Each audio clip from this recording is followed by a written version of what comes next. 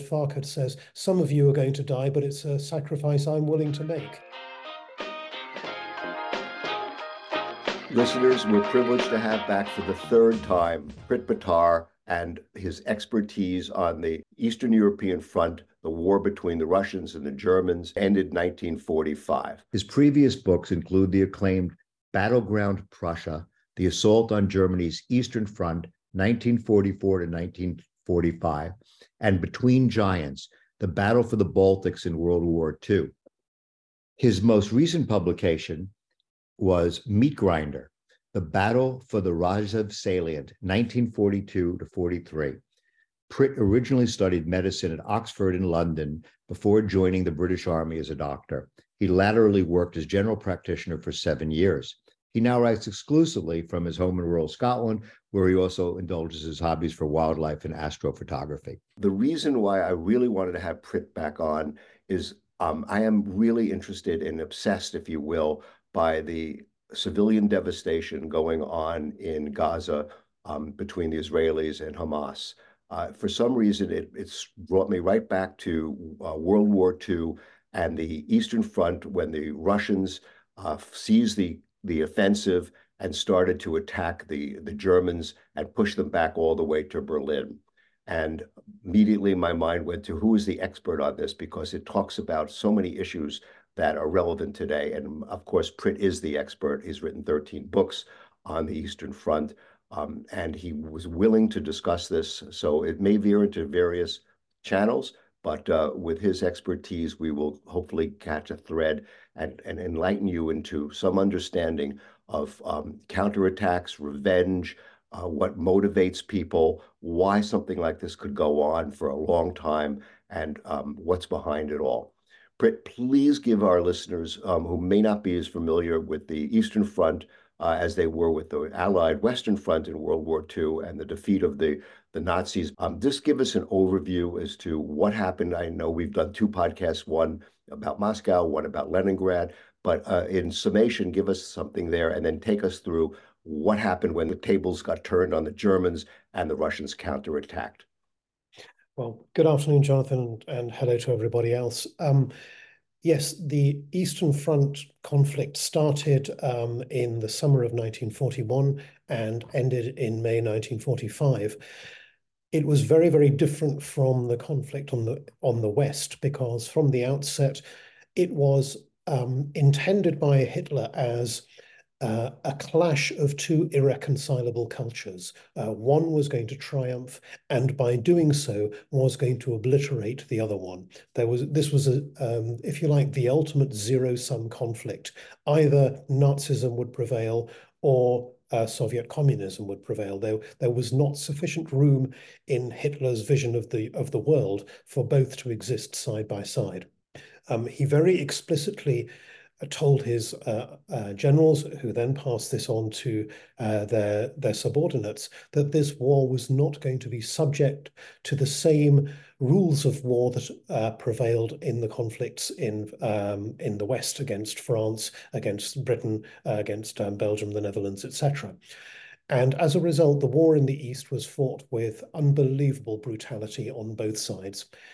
It all gets wrapped up, of course, in Hitler's wider ambitions regarding the racial purification of Europe, particularly, but not exclusively, with regard to the Jewish populations of Eastern Europe. And this added, if you like, several additional layers of bloodshed and brutality. Eventually, roughly around the time of Stalingrad, so this is the end of 1942, going into 43, the momentum shifts quite decisively away from Germany as the Red Army starts to get the upper hand. But such is the scale of the German advance up to that point that it takes the whole of 1943 and pretty much the whole of 1944 before the Red Army reaches the western frontiers of the Soviet Union and then starts to threaten to invade Germany proper. So, if you like, that is the background and the stage setting to the events of summer 1944, which pretty much shape the conflict from there onwards. Britt, would just describe a little bit What do you say that these tactics were not to be the same as on the Western Front, and there was a barbarity involved in this? What are we talking about? From the very outset, prisoners of war were treated by both sides in a manner that would not have been the same in the West. Huge numbers of Soviet prisoners were taken by the Germans, and huge numbers of those then perished very, very early on in the war. Something like 2 million Soviet soldiers were captured in the opening months of the conflict, and over 90% of them died within a year of being captured from starvation, from exposure, from deliberate overwork, and through combinations of all three of those. Um, People were forcibly enslaved and taken away to work in factories, forced to work in the front line, digging trenches and fortifications, etc. And this created in the Red Army an enormous appetite for revenge. The Were villages burned? Were women raped? absolutely, Absolutely. there That was was so when the Nazis occupied a village in Russia, they burned the village and raped the women. it wasn't as systematic as that, but it didn't take much for violence to erupt. So hostages were taken quite widely. Entire villages would be told, "You are all hostages, and in the event of a partisan attack, you will all be held accountable." Uh-huh. And as the partisan movement began to grow behind the German front lines, not Right. least because of the huge Right. numbers of Soviet soldiers who had been left behind and as stragglers, as the Mhm. partisan movement began to grow, the Germans conducted enormous anti-partisan operations, often taking up 30, 40, 50,000 soldiers out of the front line to do this. And these became just massacres, really. They would Mhm. sweep through the countryside. Anyone who they came across, who they even suspected of having helped the partisans, would be shot, would be killed. Their villages would be burned down. Um, Rape becomes a weapon of war in pretty much every conflict. In the case of the Germans on the Eastern Front, there wasn't any systematic raping of Soviet women. It was more a matter of they established brothels behind the front line, and women were then coerced with very little choice to work in those. But having said that, there would have been hundreds of thousands of rapes across the countryside, but they were just simply never recorded. Okay. So now the Russians have pushed back, and there's an attempt that they're at the border. Just where does the Hitler assassination come in all of this? It's a very important factor because the anti-Hitler resistance has been building in its plans and its strength throughout the war. There have been a number of attempts to kill him, none of which have been successful. And come the summer of 1944, there was a widespread belief that it's now or never.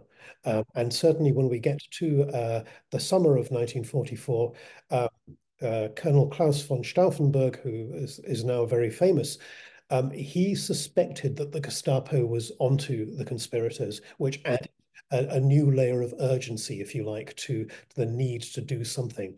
They felt that with the war turning so decisively against Germany, this was pretty much the last opportunity to do something.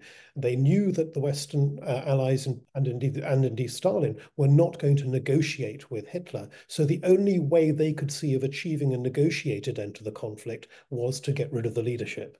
So basically, it was from when the assassination failed, the entire war effort was a suicide mission, in the sense that there was no Yeah. way they were going to stop the Allies who were already in the Eastern Front, Western Front.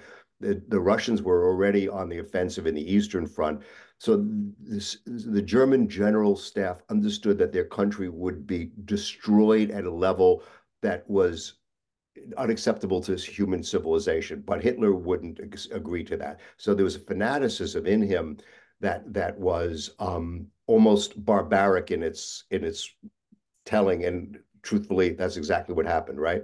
Okay. Very, very much so. So you can look at this as if you look at the motivation behind both the political and military leadership in Germany, and indeed in the rank and file of the armed forces, and perhaps large swathes of civilian society too.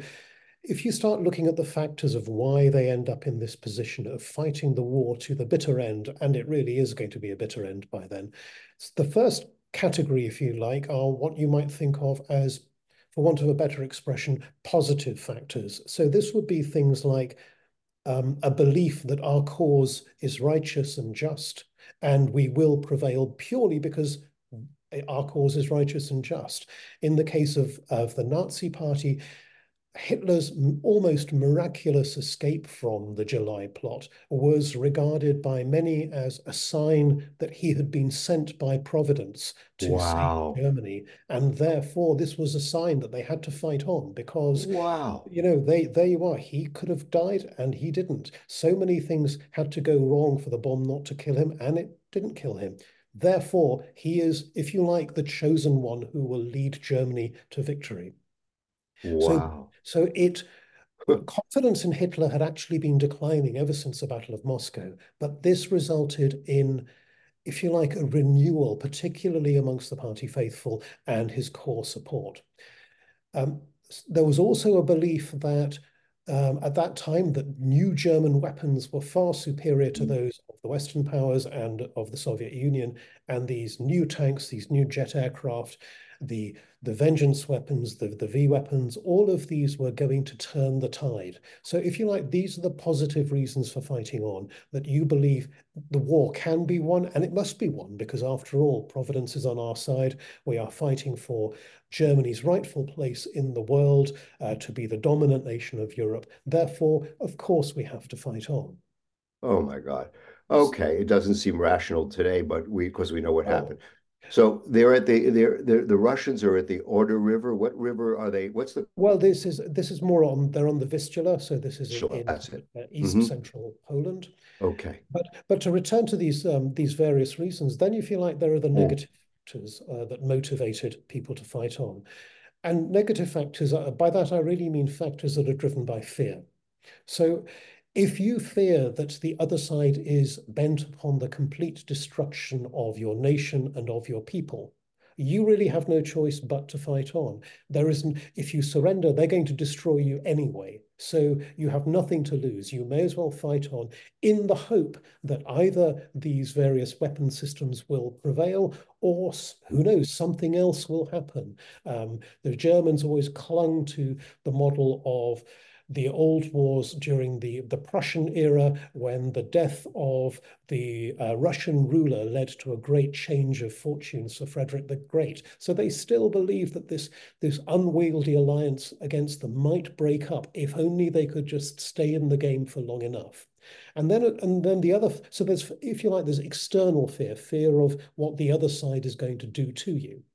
But then there's internal fear too, and this is where if you like, the aftermath of the failed July plot really bore its bitter fruit. There was such widespread suspicion by the Nazis of the army and of all other parts of society that they were not going to tolerate any resistance, any talk of defeatism, etc. People could be arrested, imprisoned, even executed for, even just for saying things like, why are we still fighting when our cities are being reduced to rubble, etc. So you're scared of what the enemy is going to do. You're scared of what your own side will do to you if you show any hesitation. And of course, in the case of the Germans, there was this additional fear that by then, certainly in the military and very large swathes of civilian society, knew full well the Hmm. level of atrocities that had been committed in the Hmm. East. Hmm. Therefore, they quite rightly feared what the Red Army was going to do to them in turn. And again, that gives a very, very strong motivation to fight on. And this in particular explains why, as we get into 1945 and the Western Allies reach and cross the Rhine, resistance is increasingly disorganized and the Germans are gradually collapsing. Whereas in the East, resistance remains very organized, very resolute. Morale may be collapsing, but actually discipline remains strong, and the German army stays in the fight right to the very end. Right. Was there a time that the Germans wanted the Allies to take Berlin and go further and surrender to the Allies? There was a lot of belief, certainly amongst civilians, by the time you get into the end of the winter of 1944-45, by then sufficient parts of Germany had been overrun by American troops that there was some increasing awareness that the Americans were not behaving Right. as Right. appallingly Right.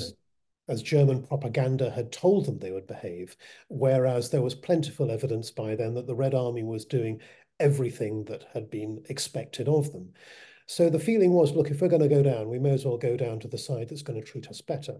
Well, And that's again, rational, you know. yeah. And again, amongst the military, they knew that by then the Red Army was minded, certainly anybody in a black uniform, whether they were SS or Panzertruppen, they were going to be put up against a wall and shot. Whereas the British and the Americans and the Canadians and French were more likely to take you Right. prisoner and then maybe sift you out afterwards.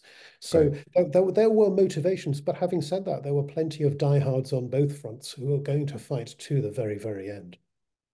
Okay, so what happened actually when they crossed the Vistula River and they really started to invade Poland and Germany itself? What was the behavior? What was the tactics of the Red Army? What did they do?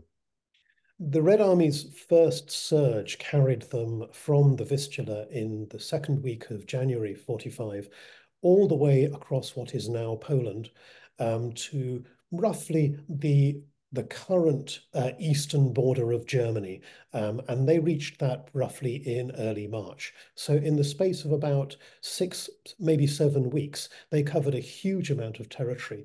And they pretty much destroyed any last hope of, if you like, prolonged resistance, not only because of the casualties they inflicted upon the German army and the destruction of, tanks and aircraft, etc., but more particularly because they overran the last untouched industrial areas of Germany in what was then Silesia and is now southern Poland. And by doing so, they effectively closed off Germany's supply of coal and of minerals, etc. So even if Germany continued fighting, and even if there were still functioning factories elsewhere, raw materials were going to continue running out. There would no longer there was barely enough coal by then to provide electricity for these factories and elsewhere anyway. So by then, if you like, the material means of waging war were then taken away from them. But also that advance carried the Red Army to and beyond Auschwitz and the horrors that they found there. Um, Lots of Soviet soldiers left accounts of what they saw there and in the satellite camps. And as they then started reaching German territory in particular, but also regrettably as they crossed Poland, um, discipline began to break down in large parts of the Red Army. Not so much in, if you like, the first echelon troops, the tank armies, the guards, rifle armies, etc. It was more, if you like, in the second echelon following behind them. Rape became very, very widespread. Looting was very widespread. And this actually fed the fury of the Red Army, because if you imagine being a soldier in the Red Army, you've been fighting this war for many years, you've seen thousands of your comrades killed, Right. you have Right.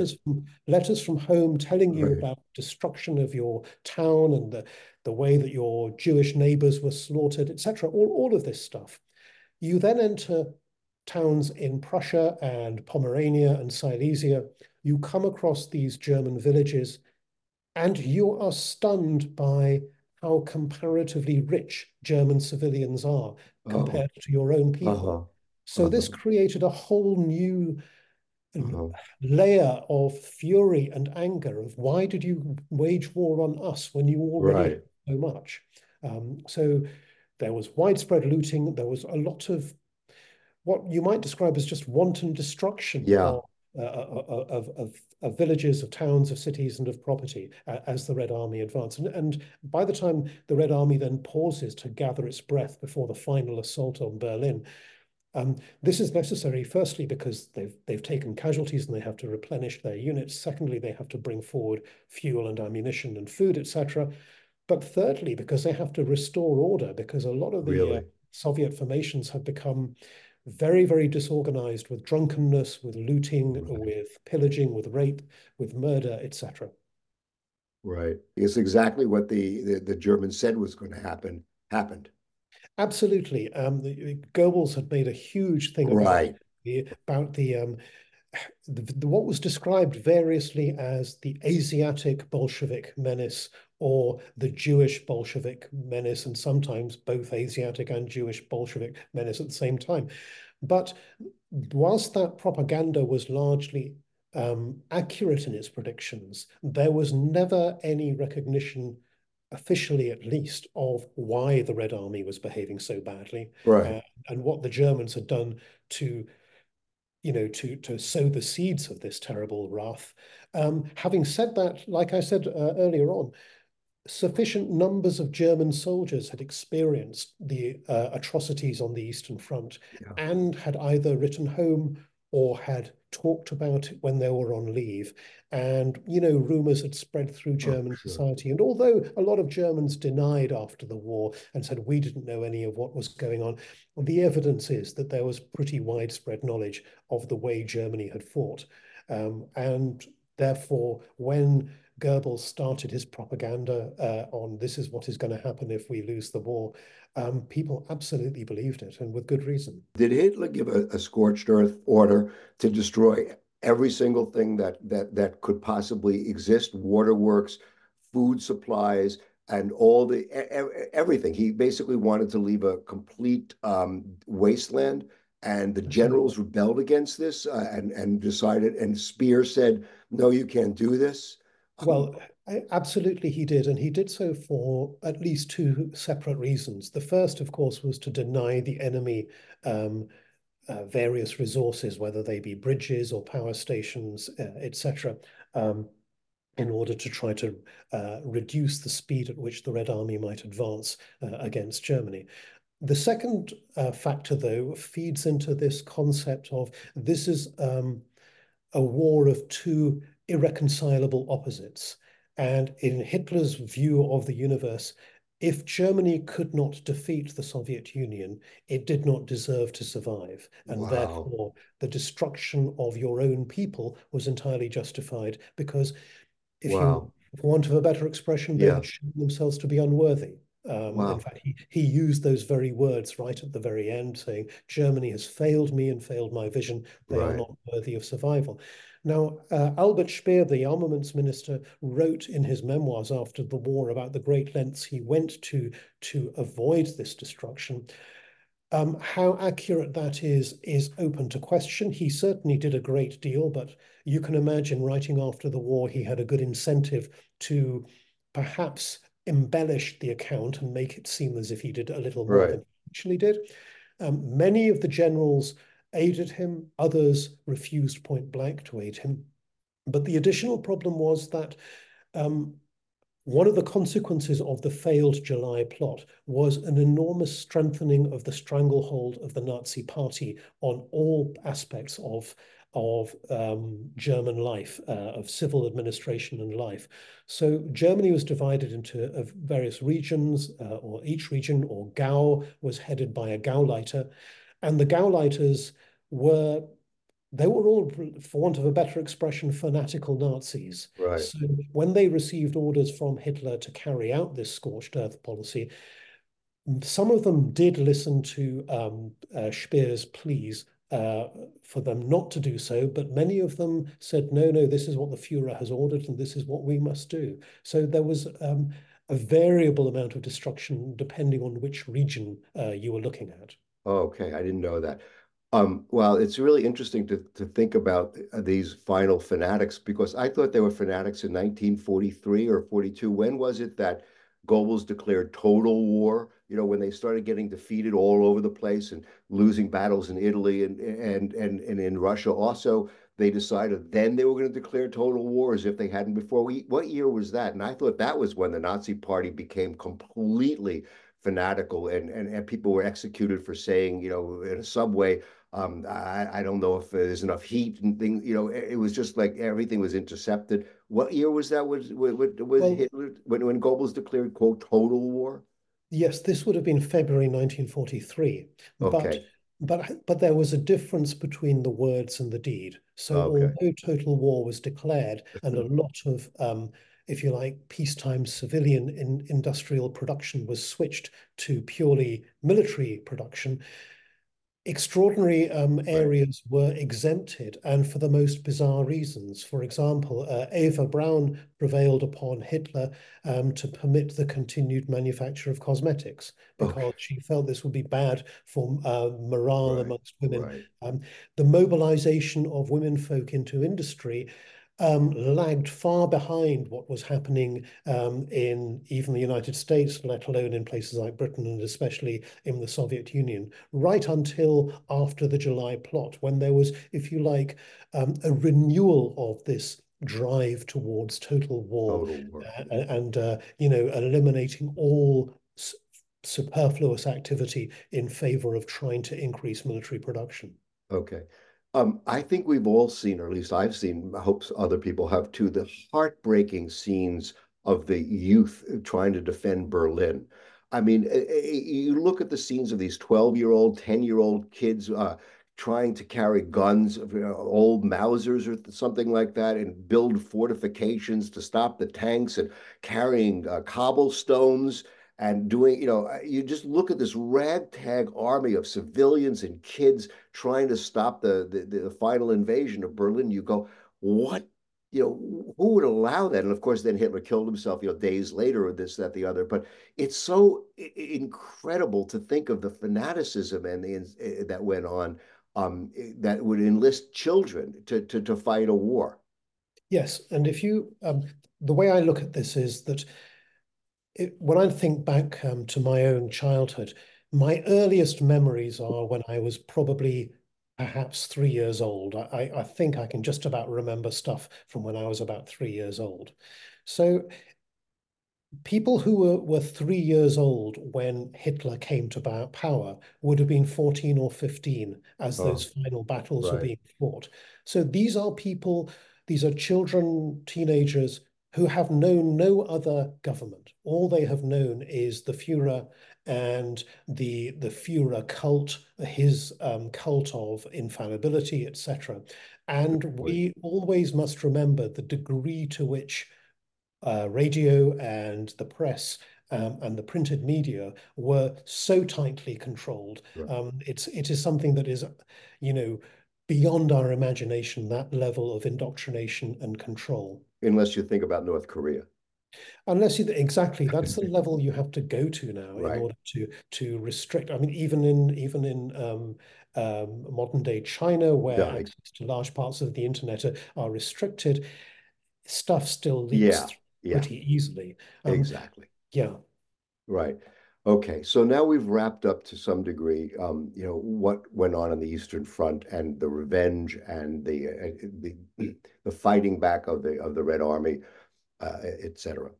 Let's talk a little bit about proportionality. I know that this is a very difficult subject right now, but it really is worth discussing.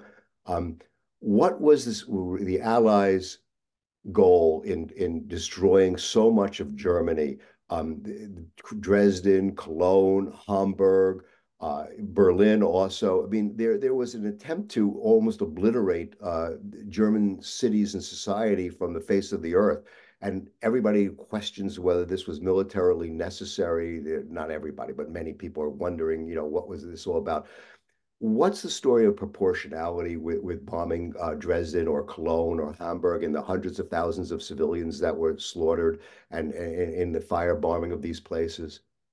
Well, What's I think the behind? first thing, yeah, I think the first thing to bear in mind is that the precision of weaponry in those days was far less than exists now. Okay. Although bombing radar had been invented, and of course bombers had bomb sights as they flew over German cities, it was actually quite hard to hit, to fly over a target and drop your bombs out of a B-17 or out of a Lancaster and hit a factory was a tall order. You would just end up bombing a whole district in order to try to hit that target. So Huh. so first of all, even if they had been minded to restrict damage to killing off Germany's war industry, this was technically quite hard to do. But also there was by then a concept of this is a total war. These are nations at war. War has been declared. And if you like, the people who worked in the factories building the tanks and guns and ammunition for the German army were as legitimate a target as the factories themselves. Killing the workforce was seen as just another means of destroying German capacity in terms of manufacture. Um, What would you put the revenge element as a proportion? If 100% is the body and the military factor is what you just said, destroying the industrial base and bombs weren't accurate. What was could you make up a number or not make it up, but could you give us an insight into what you think the just revenge for the Nazi bombing of London and the Blitz and the British countryside and the Nazis' destruction of so much of Europe? What was just that factor, if at all? it's a very, very hard question to answer, and I think I'll limit myself to saying that it was almost certainly a significant factor, but Okay. but whatever number you put on it would depend upon your personal point of view and also a degree of hindsight. But I think the what you mentioned earlier on the proportionality issue is very important. Some of the over 50% of all German civilian casualties took place between the failure of the July plot and the end of the war. This is the Wow. last 10 months of the war. Right. And many, many of those civilians were killed in these massive air raids on Cologne, Right. utter devastation of Berlin and places like Dresden. And in some of those individual raids, in some of those assaults, more bombs would fall upon Berlin, for example, or Dresden in 24 hours than were dropped on all British cities during the entire war. Oh my God. Yeah, Uh, it was an would you utterly repeat that, please? In 24 hours, more bombs?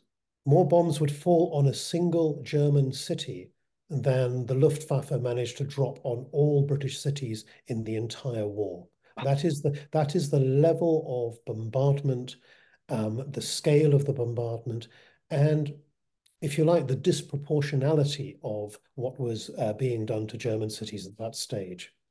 Wow, yeah. I've written about this proportionality issue as a recent fetish in the West. It certainly wasn't in World War II. Was there anybody that came out in Britain or in the United States and said, "Hey, wait a minute, maybe you shouldn't have done this to Cologne"? I mean, was there Yeah. any quote, resistance movement or people who were concerned about this? Again, this is that people say with the benefit of hindsight No, that, no. I mean, when you it was know, happening. yeah, and as well, people say, "Well, I raised this," but actually, did they? And how strenuously did they? I think certainly by the time you get to Dresden, by then there were people saying, "Are we really still doing this? Are we still devastating entire cities purely to kill a railway network? Is this a reasonable way to proceed?"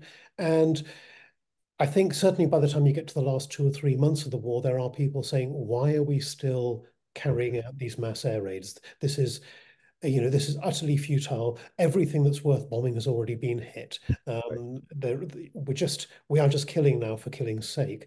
But certainly until you get to that stage, I think, right the way through till the winter of 44, 45 and into early 45, there was little serious consideration into reining back the effort and saying enough. Wow. Okay.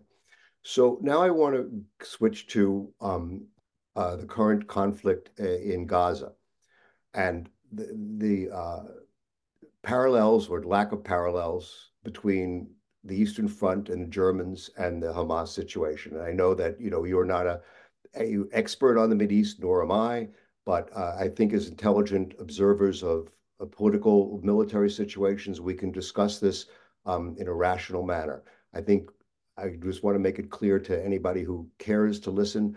I am a proponent of peace amongst all people. I am a rational Western person. I want everybody on the planet to get along, have a great economy, have a nice life.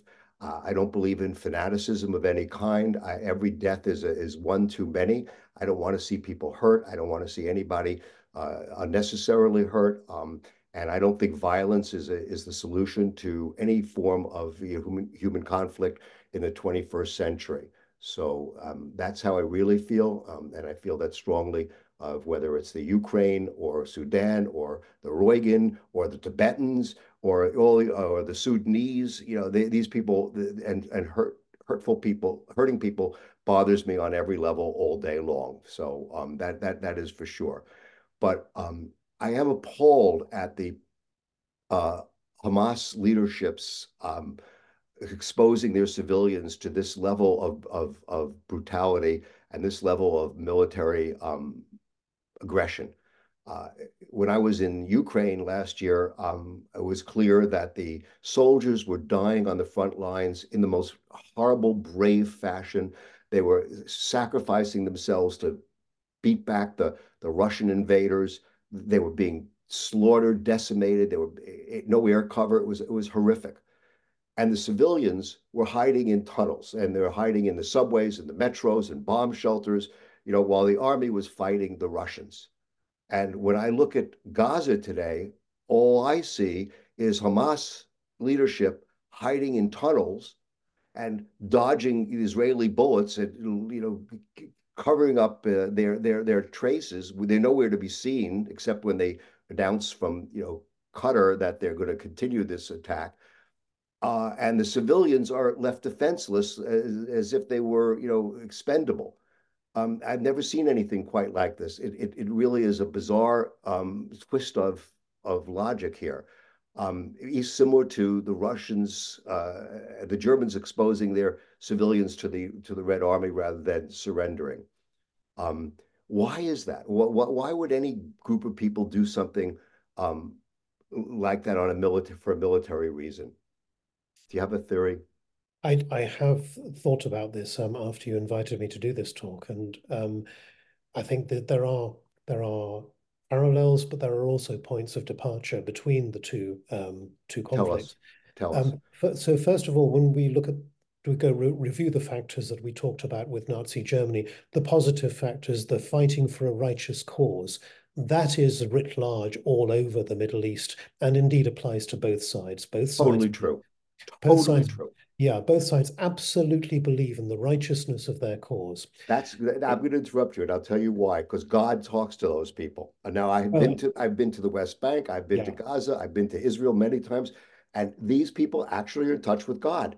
He's actually talking to them on both sides, telling them what to that's do. exactly right. That's exactly right. This is, if you like, the an additional nuance on top of It Nazi is Germany, in that the overlay of religion by both sides is actually deeply unhelpful because it makes both sides even more 100%. flexible and intransigent. In the case of militant Islam and Hamas, uh, perhaps isn't militant Islam in the form of ISIS, but nevertheless, many of its members and supporters embrace certain aspects of militant Islam. And, these people will tell you that if an innocent person dies in a just cause, Allah will grant them immediate access to heaven, to paradise. So if they're suffering and they die as a result of Israeli bombs or as a result of a suicide bombing, in their mind, they're doing these people a favor because they're giving them an immediate ticket to heaven, to paradise. So they use this, if you like, as part of the justification for what they're doing and for the suffering around them. If we then look at, if you like, the negative factors, the fear factors, again, this plays a huge part on both sides of the conflict, in that the Israelis are deeply fearful, and with every reason, of an organization whose avowed intent is the destruction of the state of Israel.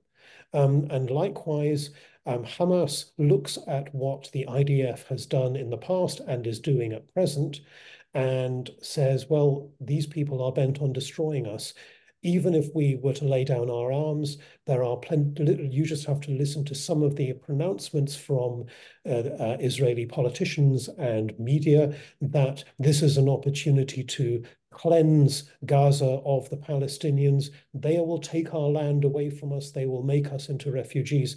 What do we have to lose by carrying on fighting if our if our very existence is going to be ended by surrender. So in a way, it's a little bit like the Germans in 45, where the other side is only offering us unconditional surrender, occupation, dismemberment of our country. If we carry on fighting, what could possibly be worse than what they are intending to do to us anyway? They know that that's not true. They know that the United Nations, the United States, the European Union, and even the Mideast Gulf states would step in immediately and rebuild Gaza as a democracy, as for free elections, whatever. They know that's not the intent of the Israelis. They already Well, well, withdrew in indeed, 2005. indeed. But 2 points on that. First of all, rebuilding Gaza as even a quasi-democratic state would be against the interests of Hamas because Right. it would take away their stranglehold on power. And secondly, it's not even a question of whether this is actually a true representation of what's going to happen. If enough people believe it, it allows them to continue in that manner. So if they tell the Palestinians of Gaza, this is what Israel will do to you, then particularly when you are living under the almost unimaginable stress of constant bombardment, of shelling, of bombing, etc., it is very easy to believe the worst possible interpretations of the intentions of your enemy. So Right. yeah, so if you like, But this is a bit like Goebbels with his talk about right. what the Red Army is going to do. But we're hearing all these somewhat reports that the Palestinians in Gaza are fed up with Hamas, that they realize this was ridiculous, that what were they thinking when they crossed the border and raped and slaughtered and murdered all the Israelis? Did they not think this was going to happen? We're hearing that there is some, like exactly like in Germany, I guess at some point, there are people that are looking around going like, regardless of whether or not we like the Israelis or the Jews, this wasn't a really good tactical move. Look at me. I don't have a family anymore. I don't have a home. I don't have a job. I don't have I'm wounded. We are hearing this, are we not? Yes. No, absolutely we are. And in fact, there was a widespread mood of that in Germany in 1945, late 44. One of the big functions of the SD, which was, if you like, the internal security service of the SS, one of its biggest functions was to um, keep an understanding of what was happening in German society, what Germans were thinking. And the SD reports talk about widespread war weariness. Mm, People want the war to end. They right. want the bombing to stop. But the means by which people might have been able to rise up and allow that to happen, those means had been taken away from them. So they were powerless. And again, you can see that in the Middle East. The ordinary people of Gaza have absolutely no Yes. Right. means of saying to the Palestinian leadership, Right. enough. And of course, like you've touched upon, another parallel to this is that at no stage during the war did Hitler ever visit a military hospital to see wounded soldiers. At no stage did he ever visit a bombed city to meet Wow. homeless civilians. Of course, he was in Berlin a lot of the Wow. time, so he saw damage. But Right. other Nazi figures did do that, but he specifically did not. And when you distance yourself from the people who are suffering and are doing the killing and dying, it becomes more straightforward to devalue their lives and to regard them as merely, to use that the awful line from the first Shrek movie where Lord Farquaad says, "Some of you are going to die, but it's a sacrifice I'm willing to make." It becomes easy to take that sort of mindset when you're not in daily contact with the suffering that is occurring. And it's no coincidence that the high command of Hamas are actually in Qatar on the other side Yes. of the Right. Arabian Peninsula. Then Yeah. they're not there. If they were, things might actually be slightly different. Wow, that's an interesting thought. The reports, as if we didn't know this, but there's a big deal as of Thursday. The New York Times, the blessed paper of our civilization, finally came out evidently with an enormous, report about the atrocities that went on September 7th, and specifically the documentation of the sexual abuse, the rape of women, rape of girls, the mutilation of genitals, the barbaric, almost Genghis Khan style sexual attacks on the Jews by Hamas. Um, Anybody who doesn't think that that's not in the mind of the IDF and the mind of the Israeli leadership when they're seeking to take down Hamas at all costs is missing the boat. If you think that there's any leader in the world that is going to permit that to happen upon their civilians in barbarity in the 21st century, that is literally primitive in its scope, and not think that that's going to create a fertile ground for revenge at all costs is missing the boat, because it does Absolutely. create that. No, You don't let that happen to your women. You don't let that happen. You just, under any circumstances, whether you're Arab, whether you're Jewish, whether you're Nigerian, whether it doesn't make a difference. That's just you're absolutely right. And there's a friend of mine who lives in Russia. I've known him for many, many years, and we chat every week or two, even in the current situation. And I remember when the news broke about the Russian army's atrocities in Bucha and other parts yeah. Want to of get to that? Ukraine. And he said to me, Yep. what do you think will be the biggest impact of this? And I said, at a stroke, you have made it very, very hard for Zelensky ever to Yeah. concede a single square meter of Ukrainian territory to Russia, because exactly as you say, how can you leave any of your people exposed even to the risk of such a thing happening again? That is so interesting because I am so appalled that the UAE feted Putin when he came to the UAE, 3 weeks ago, and the red carpet and the flag, and the Russian flag in the sky, and gave him a hero's welcome. He's been declared a war criminal by the European court. We know that he sanctioned these attacks in Bucha, and no, never apologized for them, etc. I mean, and he's now parading around the UAE and South Africa and other places as some sort of a statesman. I mean, we really have gone mad on the planet Earth. There's really Well, no we other have. way to look at it. We have, and I Oh, think that, good. I'm glad you agree. and I think that, how could I not agree? I mean, when you think about the motivation behind this, the only quasi-rational thing that I can come up with is it is these sorts of attacks are deliberately intended to force the other side into a more extreme position. You can interpret an awful lot of what has happened in the Middle East as attempts by, I have heard people trying to explain some of the behavior of not only Hamas but also the PLO before them as an exercise in provoking Israel into taking disproportionate measures against the Palestinian people in order to provide the next generation of recruits. Wow. And I wonder, when you try to think yourself into the mind of whoever permitted those Hamas insurgents inside Israel to, let's face it, killing anybody is a bad thing, as you have said. To kill them in a particularly brutal and bestial manner, in the end, they're still dead. But the only purpose that additional layer of brutality serves is to antagonize your enemy. And if you like, almost make revenge almost guaranteed, which then feeds the cycle of violence.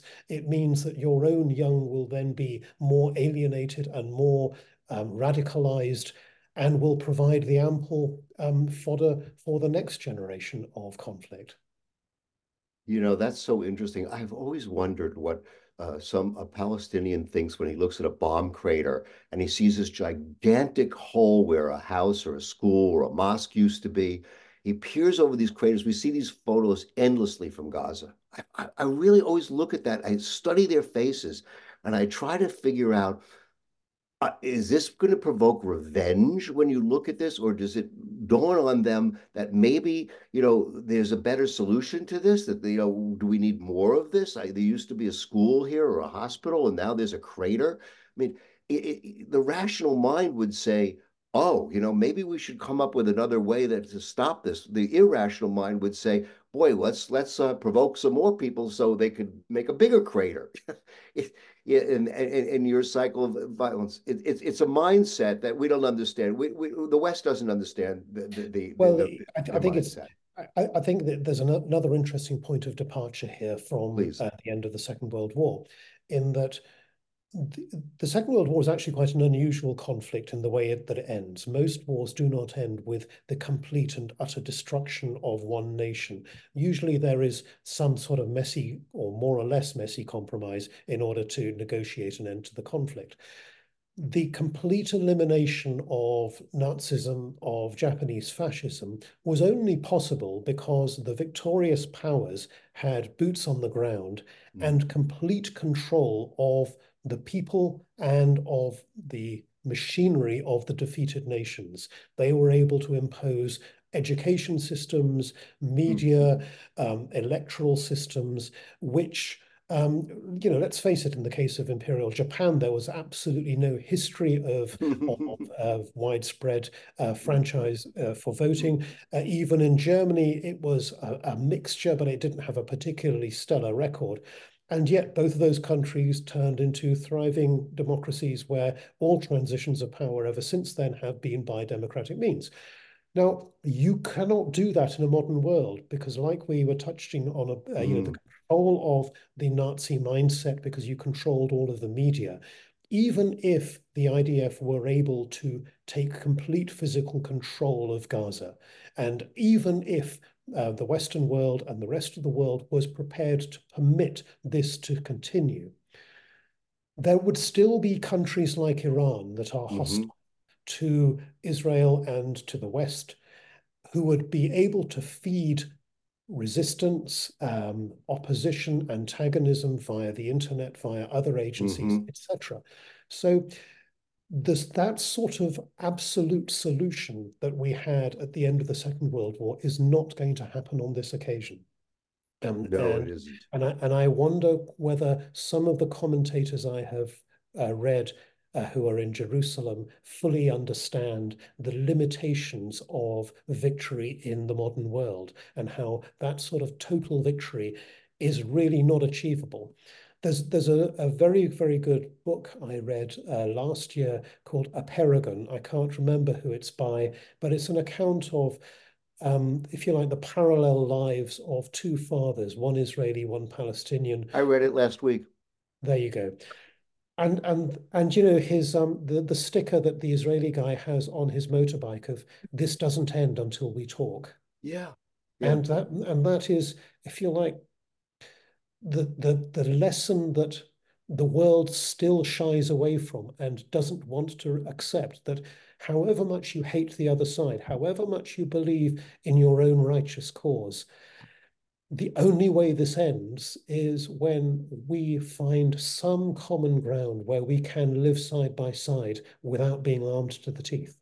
Well, I did read that book last week. I can't believe that you read it. It's a really profound book, and a friend of mine was so motivated to because he read it, he gave it to me. The only solution I see to this is modernity. You see, I look at the Gulf states. I even now look at Saudi Arabia to some degree. I really look at the Iranian people who are oppressed by their mullahs. They are not the fanatics that running around to the degree of total poverty of the Yemenis. I mean, modernity can bring prosperity. I mean, I've been to Ramallah, and I've met enough Palestinian businessmen in my life that I know that these guys are not running around trying to, destroy Jews. They work with them, they do business with them, they build factories together, they do commerce, and they get along side by side because there's a modernity there. They travel, they're wealthy, they're thinking about their children and their children's children doing better.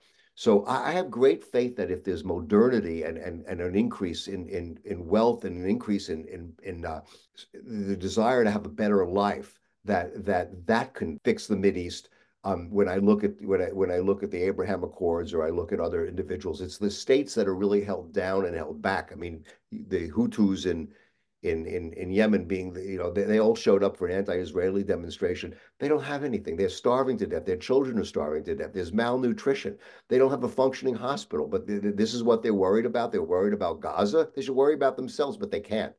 So that's just my own take is that is and many other people have been trying over the Yeah, decades to increase the you economic could, activity yes, between you could people. rephrase that and say that it's when you have something to lose that you Hmm. become less committed to waging a war to the bitter end and to destroying the other side. And, Israel certainly has a great deal to lose. But when you look at the poverty in Gaza and, how little they have and the conditions in which they live and the uncertainty of their lives, um, you can see how comparatively straightforward it is for the current Palestinian leadership to persuade those people you have Easily. nothing to lose. Well, in my opinion, this is really just my opinion. They have sacrificed those people. I was there Yes. for the Israeli withdrawal. I actually went to the places that they withdrew from and saw them. They could have turned Gaza into Singapore. Well, they could have, and I discovered recently, for example, that the uh, the European Union provided the Palestinians with a large amount of funding so that they could build their own power stations, etc., across Gaza and desalination plants, and thus remove any dependency upon Israel for these, basic Yeah, resources. right. That money just disappeared. No, it Um, didn't disappear. It became the tunnels well, that yes, Hamas is hard. It yes, didn't and disappear. and It of became course, the tunnels. But the and cement of course became, that, yeah, yeah, and the lifestyle of the Hamas leadership in right, places like Qatar requires funding. The money has to come from somewhere. right. So you're right. They have had opportunities, but the people haven't had the No, the opportunity. people haven't had the opportunities. And that is, That's the yeah, Islamic way. I mean, I am reading Robert Kaplan's book right now uh, on the survey of the Mideast, et cetera. And he just points out there isn't a democracy anywhere, even if an enlightened state like in the Gulf and Bahrain, it's ruled by a ruler. There's a sheikh. Even Saudi Arabia, Morocco. There's not one country that people actually show up, vote for a legitimate in a legitimate election in the entire Islamic world. That's pretty profound. well, it So is. And I think if you like, the Gulf states show that provided you spread the wealth around sufficiently, exactly. you can get away with that. Yeah, exactly. Right. Because if you avoid the disgruntled classes because everybody is getting plenty of money, their electricity is free, healthcare is free and very high quality, education is free, yada yada yada. You can see how that takes away people's longing to have their hands on the reins of power. But it's when you don't have that sort of largesse that you then get unrest. And in a way, there are parallels there um, with medieval and Renaissance kingdoms, where one of the functions of the ruler and the ruling class was to distribute largesse in order to keep their supporters quiescent. And in a way, yeah, for all the glittering cities that now line the Arabian Gulf, you could see those as the means by which these autocratic rulers remain in power by providing these toys, by providing these things for their people. Yeah. And the other side of the coin is that the Palestinians that want peace and a better life for themselves and their children and want an education and want to live in a wonderful civil society, they voted with their feet, as people always in America talk about. They voted with they're in Dearborn, Michigan, as doctors and lawyers. They're in Yes, pharmacists in Toronto. They're engineers in Dubai. I mean, the Palestinian diaspora is an educated, brilliant, intelligent, entrepreneurial diaspora. They have left Gaza and they have left, the countries that are, the refugee camps in Syria and the refugee camps in Jordan and Lebanon to make a real life for themselves in the West, and they're all over the West and thriving and professionals, and you want and to bless thus them. And thus you have removed the best and the brightest, Precisely. and Precisely. the ones who are left are the ones who need those brains. They need those thinkers, those healthcare workers, those And they can't go scientists, back. etc. And they can't go back. Yeah. They can't go back, though. They can't go back. Okay. Boy, we've covered an hour's worth. It's the longest podcast I've ever done. Thank you very much. It is really, really insightful and brilliant. What are you working on now? You told me something on the phone that was so, as usual, so exciting. What's the next Prit Bhattar book coming up? Well, Jonathan, when you contacted me about this, I was in the process of reading up about the closing months of the war, and about the ongoing power struggles in Berlin, with people still fighting over who had more influence over the Führer, even though there was increasingly little future in pursuing those power games. So, you know, Great book. talking about the motivation, talking about what what limited freedom of action people had to try to bring this terrible conflict to an end, it was already very much on my mind. And then when you said Wonderful. this, immediately, much like you did, I could see both the parallels and the points of difference. And I think by looking at both of those, even though, as you say, you and I are not experts on the current Middle East, but this shows the value of understanding history, but also, if you like, the limitations of then applying it in a blanket manner. And Yeah. you have to look at which lessons are applicable, which ones aren't. And if you do, then perhaps there is hope that we can pick our way out of this current mess.